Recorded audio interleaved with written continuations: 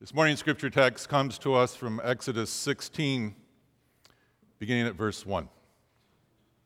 Hear the word of the Lord. The whole congregation of the Israelites set out from Elim, and Israel came to the wilderness of Sin, which is between Elim and Sinai, on the 15th day of the second month after they had departed from the land of Egypt. The whole congregation of the Israelites complained against Moses and Aaron in the wilderness. The Israelites said to them, "If only we had died by the hand of the Lord in the land of Egypt, when we sat by the flesh pots and ate our fill of bread. For you've brought us out into this wilderness to kill the whole assembly with hunger."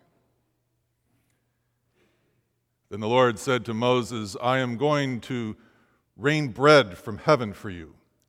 And each day the people shall go out and gather enough for that day. And that way I will test them, whether they will follow my instruction or not.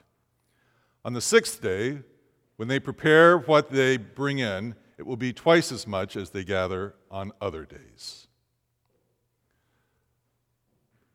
The word of the Lord. Let us pray. By the power of your Holy Spirit, O God, allow us to find ourselves in this great sacred drama that you have had and do have and will continue to have with your people. We ask it in the name of the Savior, the Word made flesh. Amen.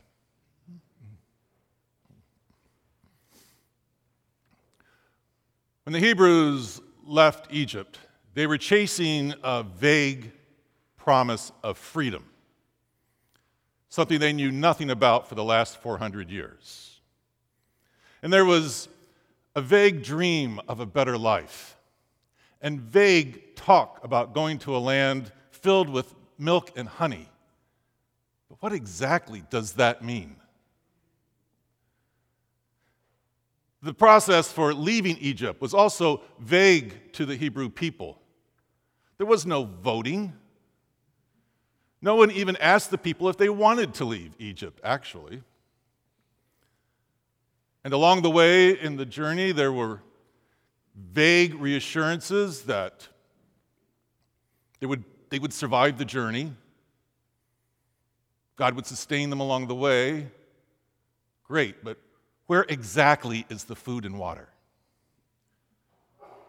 And God traveled with the people along the way, but in a cloud. Clouds are vague. So God is not tangible along the way in this journey. Vague is not our favorite adjective. When you knock yourself out to write a term paper and you get it back and see the word vague scrawled across the top in red, you're not affirmed. And when you call your parents to announce that you're getting married, and they ask about your financial plans, they're not reassured to hear you say, "Love will find a way." When presidential candidates respond to specific questions about how they will address the issues of injustice and violence in our country, we roll our eyes when they say, "Well, I think it's time that we make a change." Too vague. And we hate receiving vague threats of violence in social media that are meant only to scare us.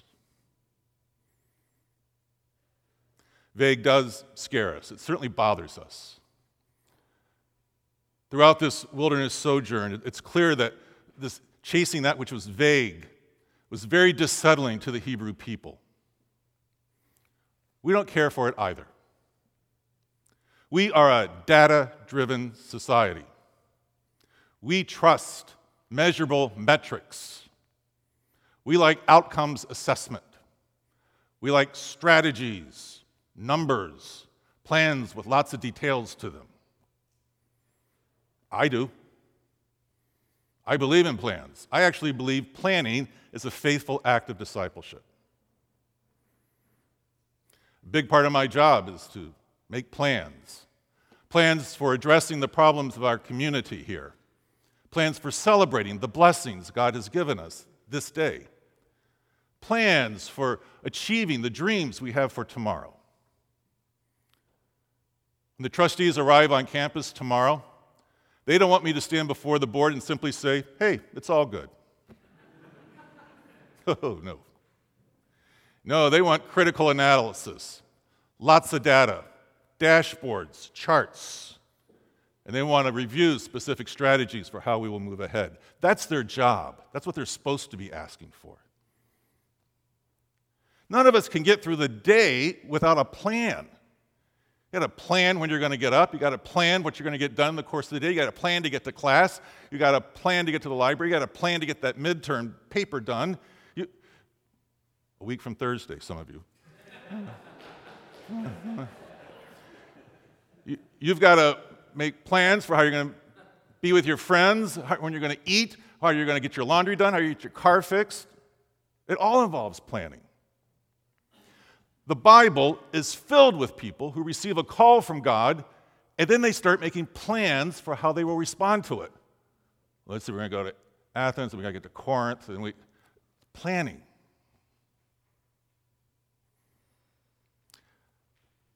It's all spiritual activity, I think. You know, the Holy Spirit doesn't have to be spontaneous. The Spirit also knows how to plan ahead. I know I'm sounding very Presbyterian, but I believe these things.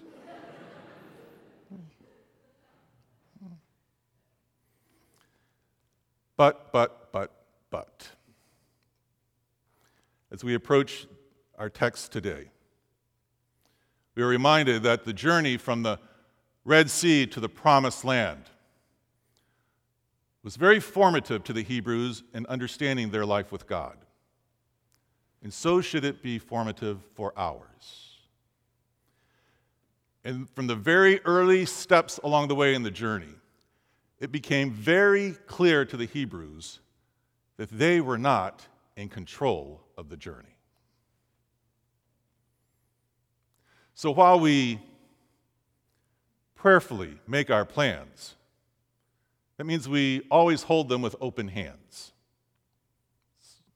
Because what we care about the most is not our plans, but God's plans. And God's plans are only revealed along the way on the journey. But God is aware of our anxiety about vagueness. So God provides for the Hebrews an extraordinary grace called the manna. The bread that rained down from heaven was not vague. It was tangible. It was daily. It came from the hand of God. It wasn't much, just enough to take the next step on the journey. And so does the manna persevere for us as a way in which God provides for us along the way in our journey, and provides for us in ways that are tangible, specific, touchable, measurable even. Blessings that are rained down each day for us. And we will not survive our journey with God unless we know how to receive this daily blessing called the manna. It shows up in ways that we can't see precisely because we're often more devoted to our plans than we are to the manna. And that's a recipe for starving your soul.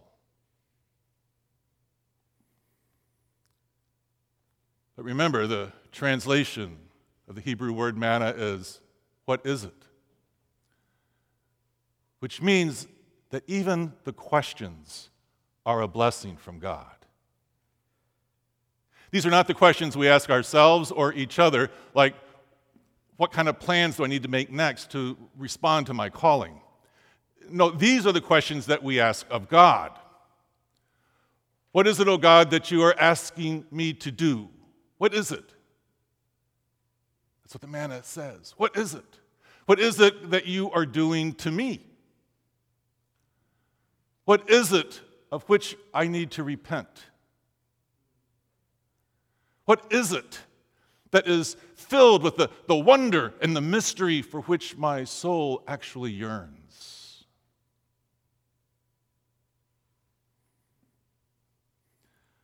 The Torah, Hebrew poetry, the prophets all provided heaven's responses to this persevering question. And the questions continue all the way through John chapter 6, where Jesus identifies himself as the bread from heaven. What could be a more tangible expression of the gracious love of God than the flesh and blood reality of the incarnation? And in Christ Jesus, we discovered that this was God's plan all along, to reveal the Word of God, the Word that was with God, the Word that was God from the beginning. This was God's plan. Now we see. For Christians, this means that our daily question now is, what is it that Jesus is asking me to do today? What is it that Jesus is doing to me today? But again, the revelation, the response of Jesus to these questions, they don't come all at once. Call is never discerned in a moment for all time. No, it comes as manna. The call is unveiled along the way, day after day. So yes, why we prayerfully and humbly and faithfully, as an act of faithful obedience, make our plans.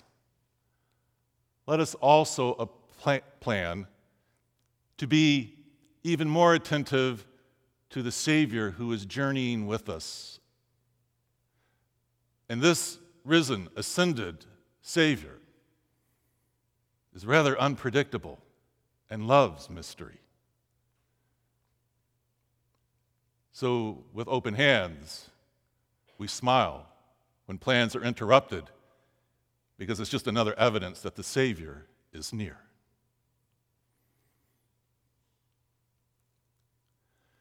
Today, you may have only a vague sense that Jesus is calling you to do something. That's okay, because vague is always the doorstep to wonder.